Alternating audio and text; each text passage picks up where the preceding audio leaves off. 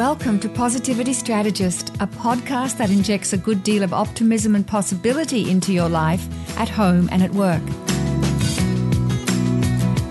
Conversations with thought leaders and everyday people shine the light on what works and amplifies those everyday micro moments of positivity, irrespective of what else is going on. You'll be energized by lots of practical tips, inspiring you to live a truly satisfying and meaningful life. Hello everyone, and welcome to episode 54 of Positivity Strategist. I'm your host, Robin Stratton-Burkessel. Today, my guest is Susan MacDonald, who specializes in the educational sector, and she works with educators and leaders to completely transform the quality of education. One of the ways that she does this is through appreciative inquiry. So I'm very excited to explore more about her work and particularly how she's using AI. Susan, thank you very much for being here today. It's a pleasure, Robin. I'm very excited about this topic and the work that I'm doing and happy to share. Wonderful. That's what we want to hear. So let me just give a little bit of background about Susan, and then Susan can expand on that as we get into our conversation. So Susan has a consultancy that's called Inspiring New Perspectives, and she provides vision-focused leadership support for early childhood educational programs. Susan's been developing and delivering inspirational courses and workshops for over 25 years. Now, later in 2016, Susan's book will be published, and the title of her book is Inspiring Early Childhood Leadership, 8 Strategies to Ignite Passion and Transform Program Quality. Some wonderful words in that title, Susan. Thank you. It was a bit of a juggle to get them all in there. I know. So for for people finding your book, it's great to have those good keywords, right? Absolutely. So how I came to meet Susan is a really lovely story. Susan contacted me via email requesting permission to use one of the workshops in my book, which is called Appreciative Inquiry for Collaborative Solutions, 21 Strength-Based Workshops. And the workshop that Susan was seeking permission to modify somewhat and use was entitled Flourishing Communities. And in that email, Susan also shared, which delighted me, she said, I find your AI workshop outlines very helpful for engaging school leaders and educators in meaningful dialogue. And therefore she wanted to use one, include one in her book. So who doesn't like to receive positive feedback? I'm always happy to hear from satisfied customers. And I'm very interested to hear more about how Susan is using my workshops and what works for her. I mean, that's really fabulous feedback for me. But Susan, first, before we dive into that, I'd love it if you would share a little bit about your story, about the work that you're doing, particularly in leadership in the early childhood educational space, and maybe also how you got there. So would you like to just kind of take it from there and share a little bit about you and your story? Sure. I'll keep it as brief as I can, but it's a really interesting journey because positivity, strength-based approach is something that I was literally born into. My mother was a family child care provider outside of Boston for 42 years. And she cared for children in our community, in our neighborhoods, and just really tried to reach out to families that needed her and needed, inspiration to get through those challenging early childhood years. So I grew up believing deeply in the power of impacting people's lives. And I started my career after going to college for an early childhood degree, working for the state and really finding opportunities to promote this strength-based approach, help programs grow and change.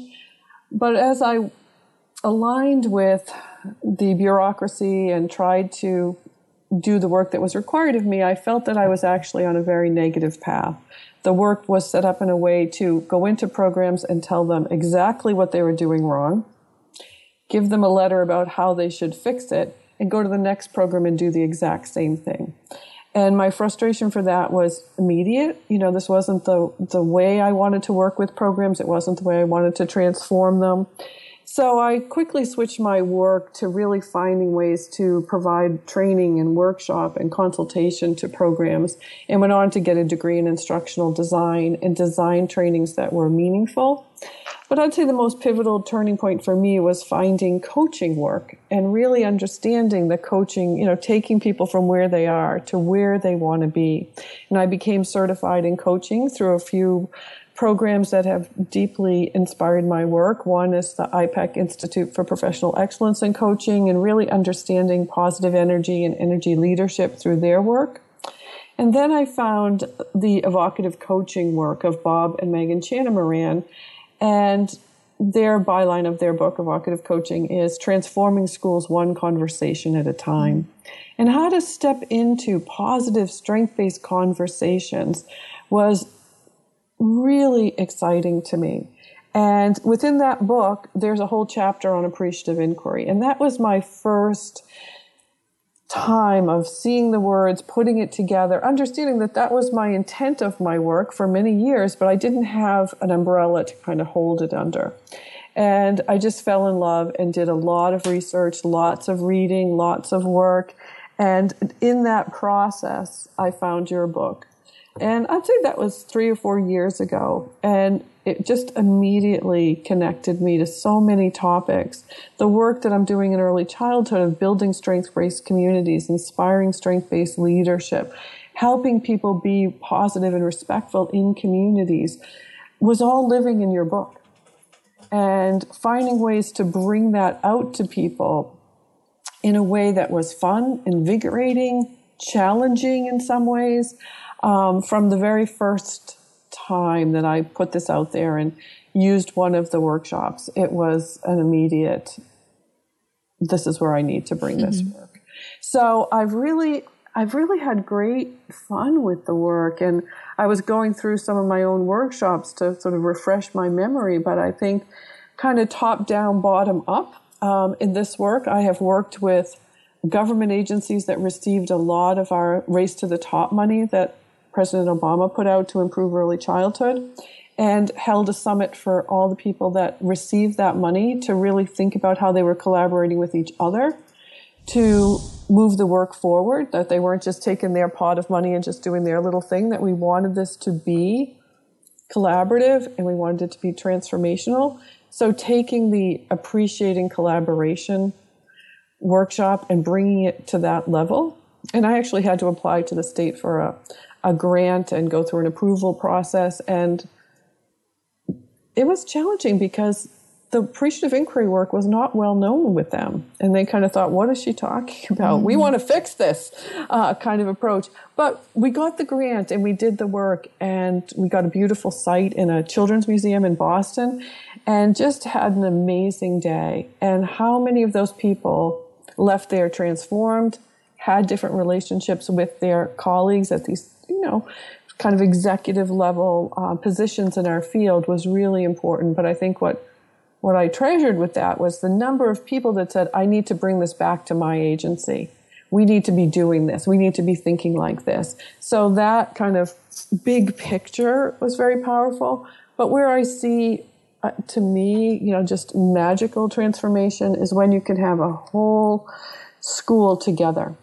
So if I have an all-staff training day and have people together to really think about creating a flourishing community, what would their program look like at the very best? What could they be doing? What could their colleagues be doing? What could administration be doing? Just challenging them to think outside of the box, gather up those 3 wishes, move that work forward, and have those playful interactions of skits and role plays add, to me, both lightness but also intensity at the same time of getting their messages out there is really, to me, the heart of the transformation that's happening in programs.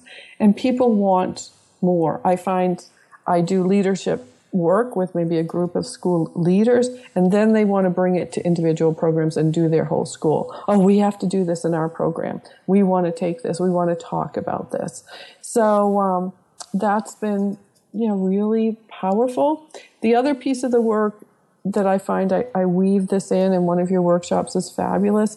We're not going to transform program quality if we don't transform relationships. And how people are living together in trust and in positive energy and seeing the best in each other is a challenge in school environments. So taking the Respectful Relationships workshop and really aligning that with what we know about best quality, aligning that what we know about best practice in the field has had a tremendous impact on everyone that's participated. So those are kind of my three favorites, the three workshops that I go to, although I've used many others. Those ones are foundational to the work that I'm doing. Oh, my goodness, you've offered so much in that and answered a lot of questions that I had of you. But some of the things that kind of stand out for me, Susan, is that you talk about, starting with conversations, one conversation at a time. I think that is so key. Mm-hmm. And the value, as we know, with appreciative inquiry, is it starts with the discovery interview, where you do get to hear somebody else's story and you listen and you then share your own listening to another group of people. So at what point, so that's one thing I wanted to draw out of what you've been saying, and then the relationship part. I think that's really key too. It really serves as a beginning to start to focus on relationships and strengthen relationships and understand that it's through the relational process that we actually learn to grow, learn to value each other, and learn to think, well, we can do this stuff, right? Absolutely. And the third one's just come to me too, where people go through this experience. I mean, I always describe appreciative inquiry as an experience. I think you need the experience, and you've kind of expressed why that's so. But once they've had the experience, it's like, we need to do this in our organization. We need to take this further. So that's it's usually the outcome that comes from it, right? So this kind of worked so well. It was inspiring. I feel heard. I feel energized. I feel I can do this. So I need to bring it to my community, to my family, to, my organization. Mm-hmm. Wow. So why don't you just say a little bit about, I've talked about the discovery interview. What, from your background, what is it that is the magic in using this approach? Well, I think it's multi-level. I think it is that, people need to be seen and heard. And when you have high-stress groups of people that are working together but not working with each other, having the time to just sit down and have a meaningful dialogue, to be present, to be listening, to have their story heard, in and of itself is very empowering for people. I encourage people to find someone in the group that they have talked to the least, so they're building new relationships, and give them the space and the time to really be heard. And that, to me, starts that chain reaction. But I think there's such a positive flow of energy when people join the next level group, when they go from that partner work to the groups of 4, 6, 8 people, and they introduce their partner by their story. It just reinforces that, wow, they get me, they've heard me, they understand. What I said was valued, what I said was important.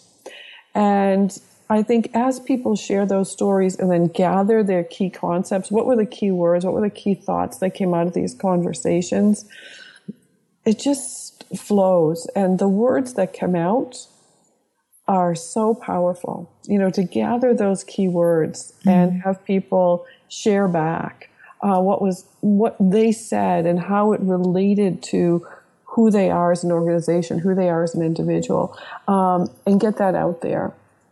Creates really that energy to go through the rest of the process. Yeah, and I think you're referring to after people have shared stories and, the interviewer tells a story of the person that they've been talking to. Yes. Yeah, so that's the great value. And then out of that, we identify some of the themes related to the topic, right? Right. And so what we're really uncovering is the assets, the capabilities, the strengths, what we call in our world the positive core, Right. Right. So it's really interesting that you say that, because I'm teaching advanced applications of appreciative inquiry at the David L. Cooper Ryder Center for Appreciative Inquiry in the business school at Champlain College in Vermont. And my group of students at the moment have been asking questions. Well, what are some of the themes? What do you mean by themes? Mm-hmm. And so I have my response, but I'd love to hear what you would say if somebody says, well, what do you mean by that? You kind of collect the themes. How do you do that, and what do you do with it? Well, I really encourage people to go big, to have big flip charts and really gather up those key concepts, that positive core, mm-hmm. and put them up there and look at them as a group, for themselves, and then as the large group. What are the common messages? When people can walk away from an experience like this and really see what we value in relationships is trust, honesty, respect, open communication, these light bulbs are going off, that these become, in essence, sort of the big rocks. What are the foundational principles of their work together, of what their focus is, whether it's on the community or on their individual relationships? And how do we start living them? How do we turn them into wishes for the organization? Right. But keeping them visible, I have to say, one of my favorite stories about this, when we put up these words in a school community, one woman was so struck by them, and she came up and she said, "These are beautiful. These are so beautiful. I'm going to quilt them for us." And she made this wall hanging for the entrance of their school. Wow. That had all of those words about what it meant to be part of this community, and keeping them out there, keeping them visible. Another group said that they were going to take the words and put photos with them. What did it actually look like? What did those principles look like? If we were going to be all that we could possibly be, what were those photos? And every month, a different group in the school got to rotate the photos. So when you walked into the entranceway, you were struck by who we are, what we believe, what are those core values, what's the positive core. And it's been really amazing to see that both in the dialogue, but also sort of people bringing it to life in a very visual way. Yeah. Thank you for sharing those two stories. I was looking for if you had some examples of what outcomes have resulted from this. So they're two very tangible ones. So that's pretty inspiring stuff. And what about when people share with each other what they value about themselves? That's one of the key questions. What did you value about yourself in your story? Mm-hmm. How do you, what are some of the stories you might have around how that impacts people? Well, I think, that's one of the hardest jobs for people, is to actually go to their own positive core. If they're talking about the positive core of someone else or a relationship they had, but getting people to really reflect on what they brought to the table and what that is, and giving them permission to do it and giving them space to do it is a very emotional moment for a lot of people. They want to skim over that. So I always remind people as we're going through that exercise to be sure and connect with that, to be sure and think about that. And what is that key thing that you brought to that experience that maybe you could bring to this one? And how did that bring you energy? How did that bring you life? So I see people, I love watching groups in this process because I see them light up. Mm-hmm. You can tell when people are getting to that question, when they finally kind of let the cat out of the bag. What was my big contribution? How did I impact the group? The energy starts flowing in a very different way. So I think, as a facilitator, it's really important that you're living the principles as well, and really reminding people and creating space and permission for people to do that, because we're a very negative society. If you ask people to say, what was the biggest flaw, in their interaction, they'll go on and on. But when you ask them to go to the positive, it's really important that they know this is crucial to the process and valued in the process, that we're not going there. And every evaluation I have of these types of exercises, that sense of relationship building, focusing on the positive, Everyone remarks about that in a big or small way. Yeah. And how significant and important is that for educators? Oh, it's the heart of it all, right? Absolutely. If I can't see the very best in myself and what I'm bringing forward, how will I do that for the teachers I'm working with, for the children, and for the parents? You know, how we start living this in a way that we are focusing on the positive strengths of everyone in our community, whether we're talking about a challenging child, a stuck teacher, or a difficult parent. The more I can bring this work to them in a way that they see that bright light in everyone, that's when the magic starts happening. Yeah, that's right. And so who are the people that you're actually working with when you talk about educators and leaders? So my work is predominantly focused in the early childhood field. I really believe the biggest chance for growth and change in our society is to help young children and families, you know, at a very young age. But that is a broad focus. I could be in a large multi-service community center that's doing teen parenting programs, literacy outreach, running early childhood programs, running infant toddler home visiting. So there could be people in multiple hats within under that program. I've worked with large school systems that we've had the superintendent of schools to the bus drivers thinking about how are they going to positively bring the early childhood programs into the public schools. I do work with independent schools, and I do work with multi-site childcare center, sort of corporate chain type things. So there's many models within that. If I'm working with leaders, I have a very vibrant leadership group in Boston that we were doing some of this work.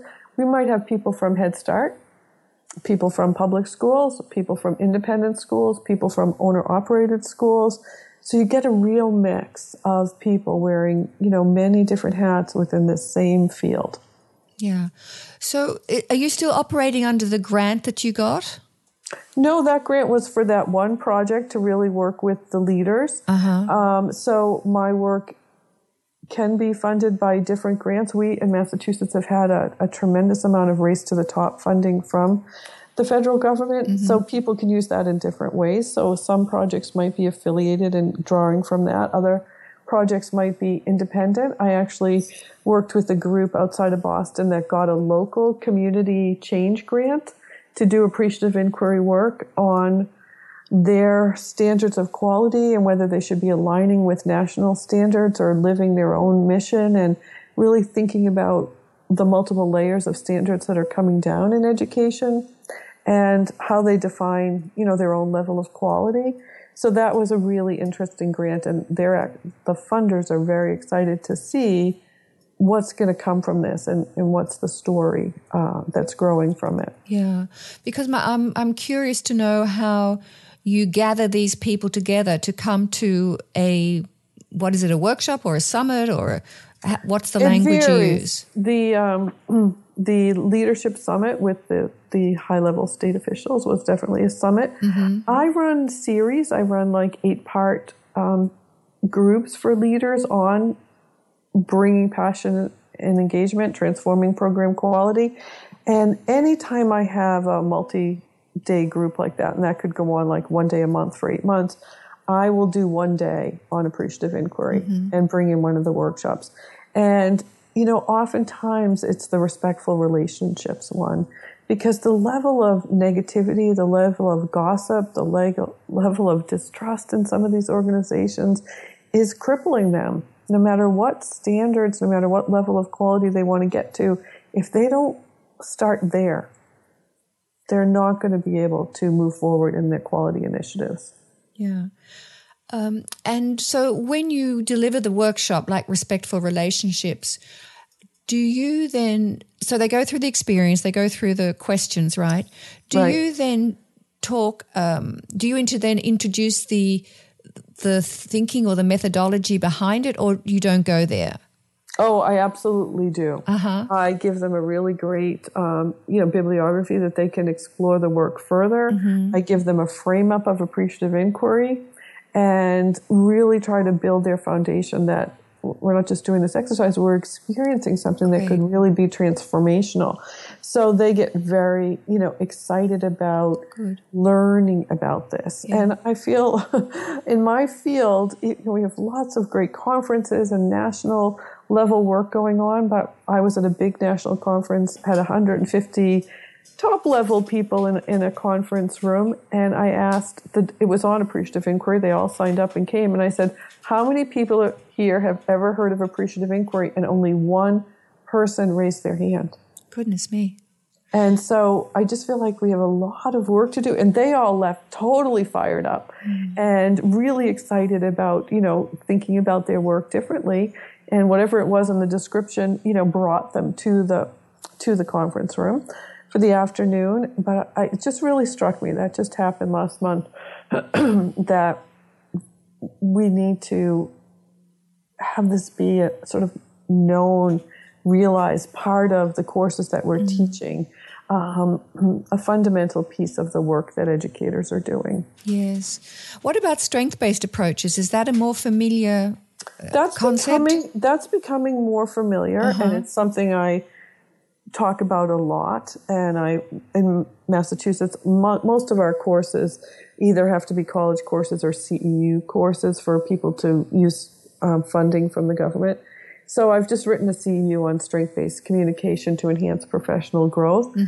And oh my gosh, people are just so excited about that. Just changing that thought, just focusing on the strengths of their teachers to transform quality, that sense of going in and trying to put Band-Aids on things, fix little things, instead of really inspiring people to grow towards their strengths. Yeah, inspiring and inspiration is a big word for you, right? I mean, it's included pretty much what gets me out of bed in the morning, absolutely. And if they walk away with one, great thought, one new resource that can help them be more inspirational as leaders, they're going to start the transformation, in their own world.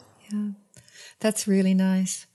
Well, you've, I'm just overjoyed to hear this, because when you say that only one person put their hand up in the room when you asked them if they'd heard about appreciative inquiry, and that's kind of like, that's shocking almost. Yeah. And I see that my mission is to make this approach, particularly appreciative inquiry, and the depth that it has. You talk about the principles, and then there's the practice, and then there's the process.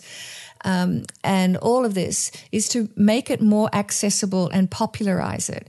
So when I published my book in 2010, it was probably the first kind of, and I'm using air quotes here, simple applications of appreciative inquiry that weren't big summits or weren't kind of academically based or weren't, it was just more living in society and the day-to-day work and the kind of relationships that we have and the topics that were of value, because my context is more business and community, not education per se. And so it was, what are the things that are really important for people to be able to focus on so that they can have more meaningful work, feel that they're belonging, feel that they're contributing, feeling that they're heard, and they have a point of view about, and they actually want to move forward. So that's where I'm about. How do I make this more accessible, more popular, simple, that people get it and feel inspired to look at themselves and the relationships and the world at large in a much more expanded, open, understanding, creative way.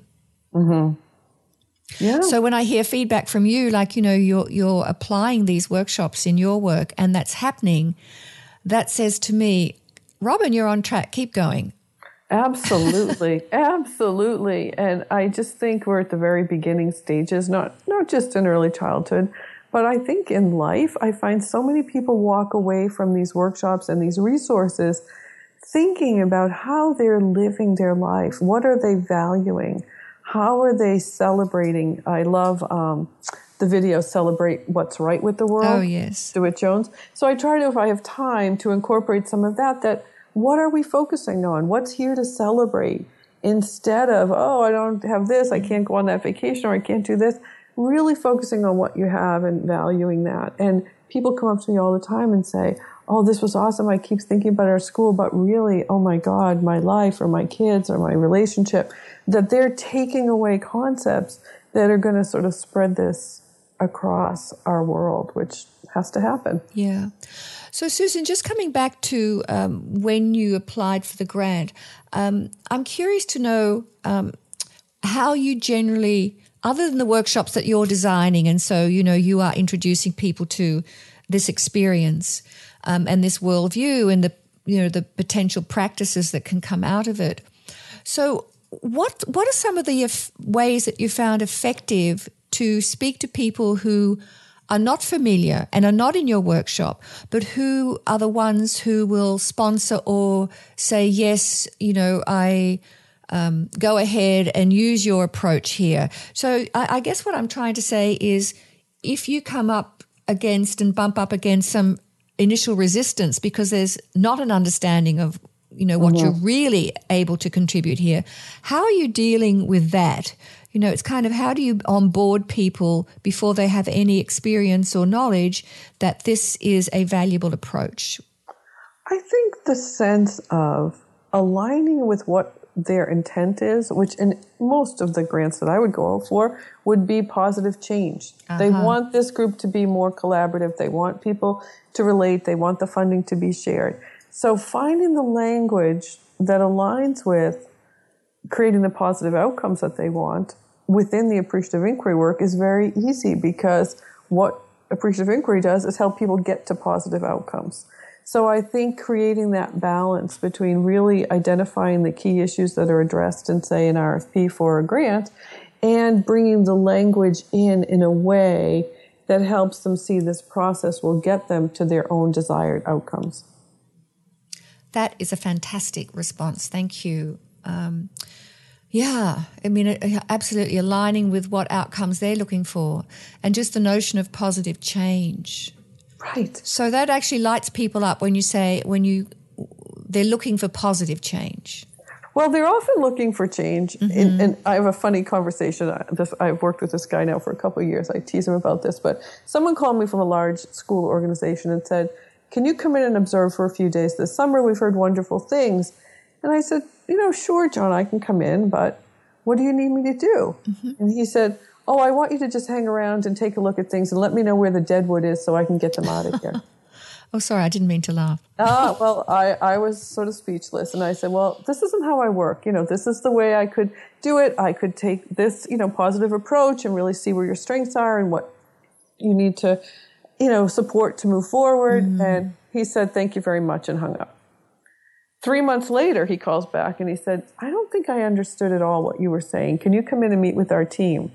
And it was just enough time that I realized somebody did come in and probably point out where the deadwood was, and nothing changed, that he wanted this new approach. And we 86 educators did an amazing multi-day, experience around this. Where do they want to go? What are their wishes? What are their strengths? What's their vision for the future? And every step of the way, we're going to do these role plays and these skits. No one's going to do it here. We're going to talk about, they're not going to have any strengths to talk about. I said, well, we're just going to give it a try. So I had to kind of just handhold and really keep faith that I knew this was going to be a positive, experience. And it was unbelievable. To see the energy, to see the sense, to see the commitment, to see where people wanted to take the program in a very positive way. He wanted positive growth and change, but the only way he knew how to get it was through these negative tactics of, firing people, moving them on, fixing these small problems instead of looking at what they could do to really create the best environment for children and teachers and families. And, I wrote about them a lot in my book. It's just a really great story to see where this can go. Yeah, that reminds me of a story that I'd like to share. I was working with a client, and it was a financial institution on Wall Street, and they had just done a global rollout. I don't know if I have this in my book. I don't think so, because I think it was post that.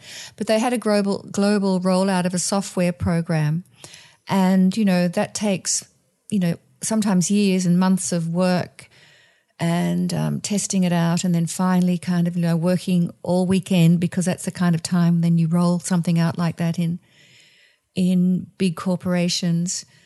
And come Monday morning, the leader of the team came in and said, well, so what are the things that went wrong and we have to do? What were the weaknesses? And it was immediately, you can see the energy drain. People are looking at their feet. They don't want to have eye contact with anyone because it starts to focus on, who's to blame here. And so after the meeting, I said, perhaps there's another way of doing that. What if you were to start the meeting by saying, hey, we've all worked very hard. There are things that work. There are things that didn't work. Why don't we just start with the things that did work and the things that we're very proud of and some of the great feedback we got from our client, and then we'll address the things that maybe we might have to work on still because there's room for improvement. And it was like, oh, okay. Just a very different energy, right? Just by choosing what you focus on, because, one of the principles is what you focus on grows. So you focus on the deficits, you'll find more deficits. You focus on the things that work, you'll find more of that. And I think, that's one of the things that even with a very small change, when people start believing that, when they start seeing that if they focus on the strengths, they're going to get more strengths, the feedback on that is really tremendous, that it's a tipping point for people. Wow, I tried this in one classroom. I tried this with one teacher. Once they experience success, they want more. It just grows, it's really fun to watch. Yeah. I love that you bring fun up quite a bit, the playfulness of it. It is. And, to see positive growth and change, to see people interact. I love the work of the Reggio Emilia schools. They're the finest early childhood schools in the world. And every one of their schools has the same sign inside the door: nothing without joy. And what they've created for children, for their community, based on that fundamental, is so important. And how we create experiences where people are learning and growing with joy, with fun, just really has to start growing. People that are in these very directive, negative environments are not growing and changing. Yeah. They're just stifled. Yeah. And you would obviously know the work of Peter Gray, right? Just not as in depth as I know others, but on the surface. Yeah, because we were on the same TED stage actually when I did my TED talk and he did his, and because the theme of this TEDx conference in my local area, Navasink, was play. And so I found Peter Gray, or actually he was recommended to me by a colleague, and he came and talked about, the sadness that we don't have enough play in our educational system. And just in the community at large. So he had a lot to offer there with regards to bringing back more play in our early childhood development. Yeah, and I feel like if we're not doing it in early childhood, they're certainly not doing it in corporate America. We know how to have fun. We play with children, But when I had a local board of a childcare program and the staff that were very butting heads, odds, and I had them for a summit for a day, and they said, oh, these people are like bankers and college professors. They're not going to play. They're not going to do the skits. They're not going to want. I said, oh, we just put it out there. It's an invitation. They were hilarious. I mean, the ability for the educators to see these people who they see as kind of stuffy, briefcase-carrying people, having fun, interacting, and then the outcomes of, we all want the same thing. Everyone actually wants the very best for this program. There's no need for us to be clashing all the time. The intent of their work was the same. Help them really move forward in a whole new way. Yeah, so that just reminds me, when you get to the second D, so the first one is discover, the second one is dream. So when you get to the second one, do you actually often bring in that playfulness and creativity and get people to do skits and do fun things when they... all the time. Great. No matter what level of group. And, if the last week when I was doing the summit around quality with the school, we were actually in a beautiful school building. I said, go get whatever dress-up costumes, materials, because we got classrooms full of this stuff. So they were so awesome, to see them really doing it, but their 3 wishes to life, bringing in their core values. What are they saying? What music? And I always ask when I'm doing this work that the group has someone to videotape. Because being able to play those back at staff meetings, put a clip up to create a life of this work after the day is very, very important. That's fabulous. Yeah. And sometimes, you know, when I introduce this notion to corporations, no, you know, our executives won't do that. No. Yeah. And yet it releases, you know, and I kind of get there and say, well, let's just try it. And just the release that comes from, you know, tapping into a different part of the brain and just letting go means such a difference. And then the energy in the relationships, the energy is released and then the relationships get stronger. So it has a wonderful results when you allow that to happen, or when people kind of let go. And because, you know, it means that you have to start trusting one another, trusting yourself and then trusting each other. And that respect that someone's not going to make fun of me or tease me or say, oh, you were the chicken lady, or, you know, that we're going to go forward with this in the very best of intents. Yeah. So, Susan, I just wonder, with the limited time that we have left, would you like to just say a little bit about your book that's coming out? And I know it has, you know, it's 8 strategies to ignite passion and transform program quality. Can you just give us some sound bites of what's in that? Sure. And it actually, you know, it sort of flows right from our conversation, because what I'm trying to do is really help people step forward into positive change in a way that can impact quality across their programs with their teachers, but doing it in a way that brings in, first and foremost, strength-based approaches, having a positive vision. If they don't know where they're going, other than I have to get to level 3 on some scale that someone gave me, what is your vision for quality? What does it mean to you to be at a higher level of quality? Get that ownership, get that shared perspective. And then almost every strategy, but the second strategy is the heart of it, starts the infuse the positive energy. How are we bringing positive energy into the community? How are we bringing it to our professional development work, our staff meetings? How are we impacting the change process through being a positive, inspirational leader? So you're looking systemically then from... Yeah? Absolutely. Yeah. Absolutely. And it has to be. You know, for this level of change to occur, of course. we have a field that, you know, we have programs that are stuck in practices 40 and 50 years, very traditional schools. And what we know about brain development, what we know about organization of schools has changed so much, even in the last 10 years. How do we help people go from where they were to where we need to be to really support healthy development across all spectrums for children and families? So getting them to really be willing to make that shift and step out of their boxes that are really, you know, sort of suits of armor, that change hasn't happened in these programs in a long time. And here's some strategies to go forward. Here's a way to move to the next level that's very holistic, that's very positive, and that you're going to start seeing results really rapidly. Great. So, I mean, is it like my book where there are things there that people can, the leaders or the readers, the people for whom this book is written, can actually do something with it? Like, yes. Yeah. Every chapter has reflective practices. Okay, cool. So how can they step into that? And how can they start, you know, just baby steps, taking one activity, taking one process and going through it. So each chapter kind of outlines the tenets of the importance of vision, or the importance of appreciative inquiry, positive approaches, and then what could they do to bring that to life. Very good.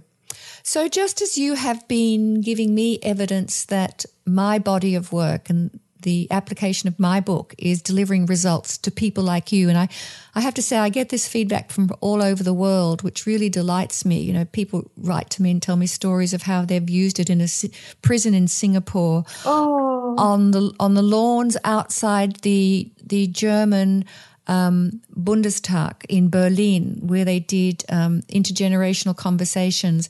So, you know, I get these stories. It's so wonderful to see the evidence. So, you know, it's really being lived out. And the book is currently being translated into Chinese, which absolutely thrills me. I'm thinking, oh my God, touching all these Chinese people, how fantastic. Yes, amazing. So I'm wondering, I'm curious to know the evidence of the work that you're doing. So, what is it that delights you so much about just as I'm sharing what delights me of this body of work, what would be something that you're looking for in terms of that, in a couple of years' time, you get feedback about what people are saying about the body of work that you've contributed. So I'm asking you to share a couple of wishes, what those wishes might be.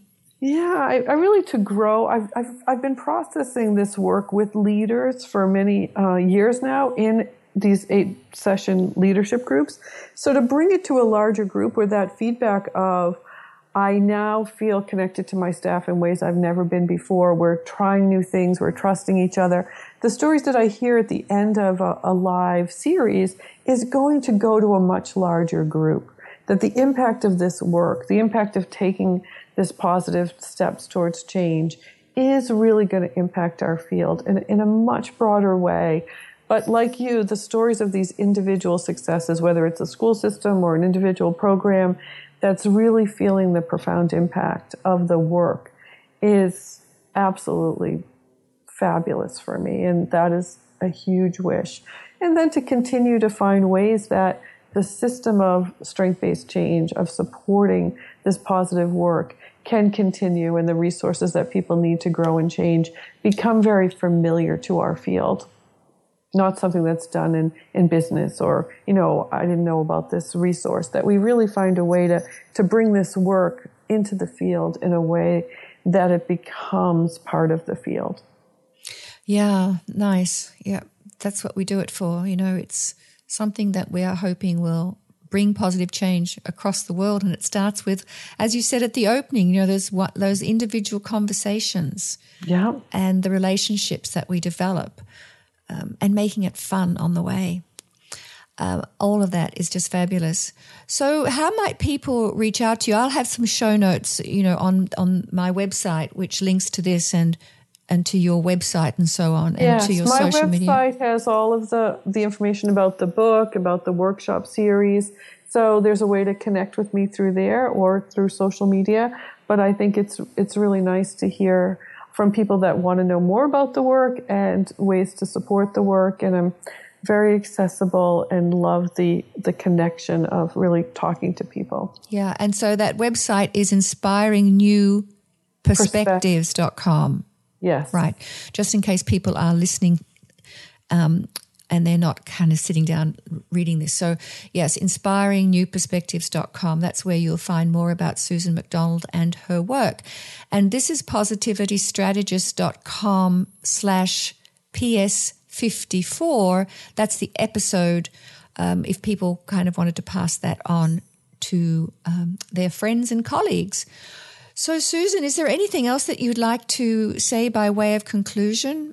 Something I've not brought out that you would love to share with us? No, I feel like we covered a lot of ground, and I think getting a voice to this work is really important to me. So I'm very grateful for the opportunity to share my stories in collaboration with your wonderful work. Thank you so much. And when it's 20 later this year, right? It's going to be out, your book. The book will be in fall 2016. Yep. And the publisher is? Griffin House. Wonderful. Okay. Well, I want to thank you. I want to thank you very much for reaching out to me. I want to thank you for helping put my work out in the world. And I wish you great, great success with yours. And just one more thing I just thought about. You know that I mentioned the David L. Cooper Writer Center of Appreciative Inquiry up at Champlain in Burlington, Vermont. Yes. You know there's a big initiative going on there about bringing AI into education.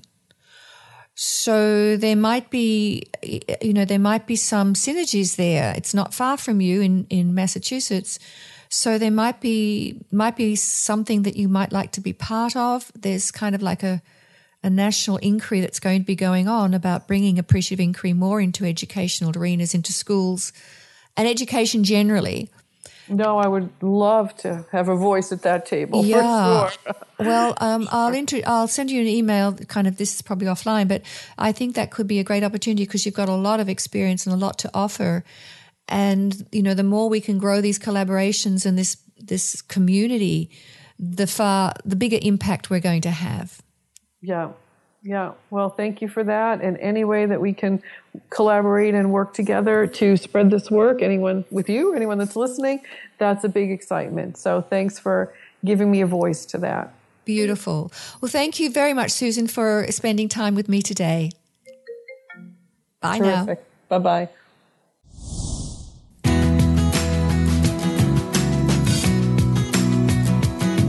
Also, you can be notified of new episodes by email. Links to all these suggestions are available on positivitystrategist.com/podcast. Thank you for listening, and remember, what you focus on grows. So grow towards your best.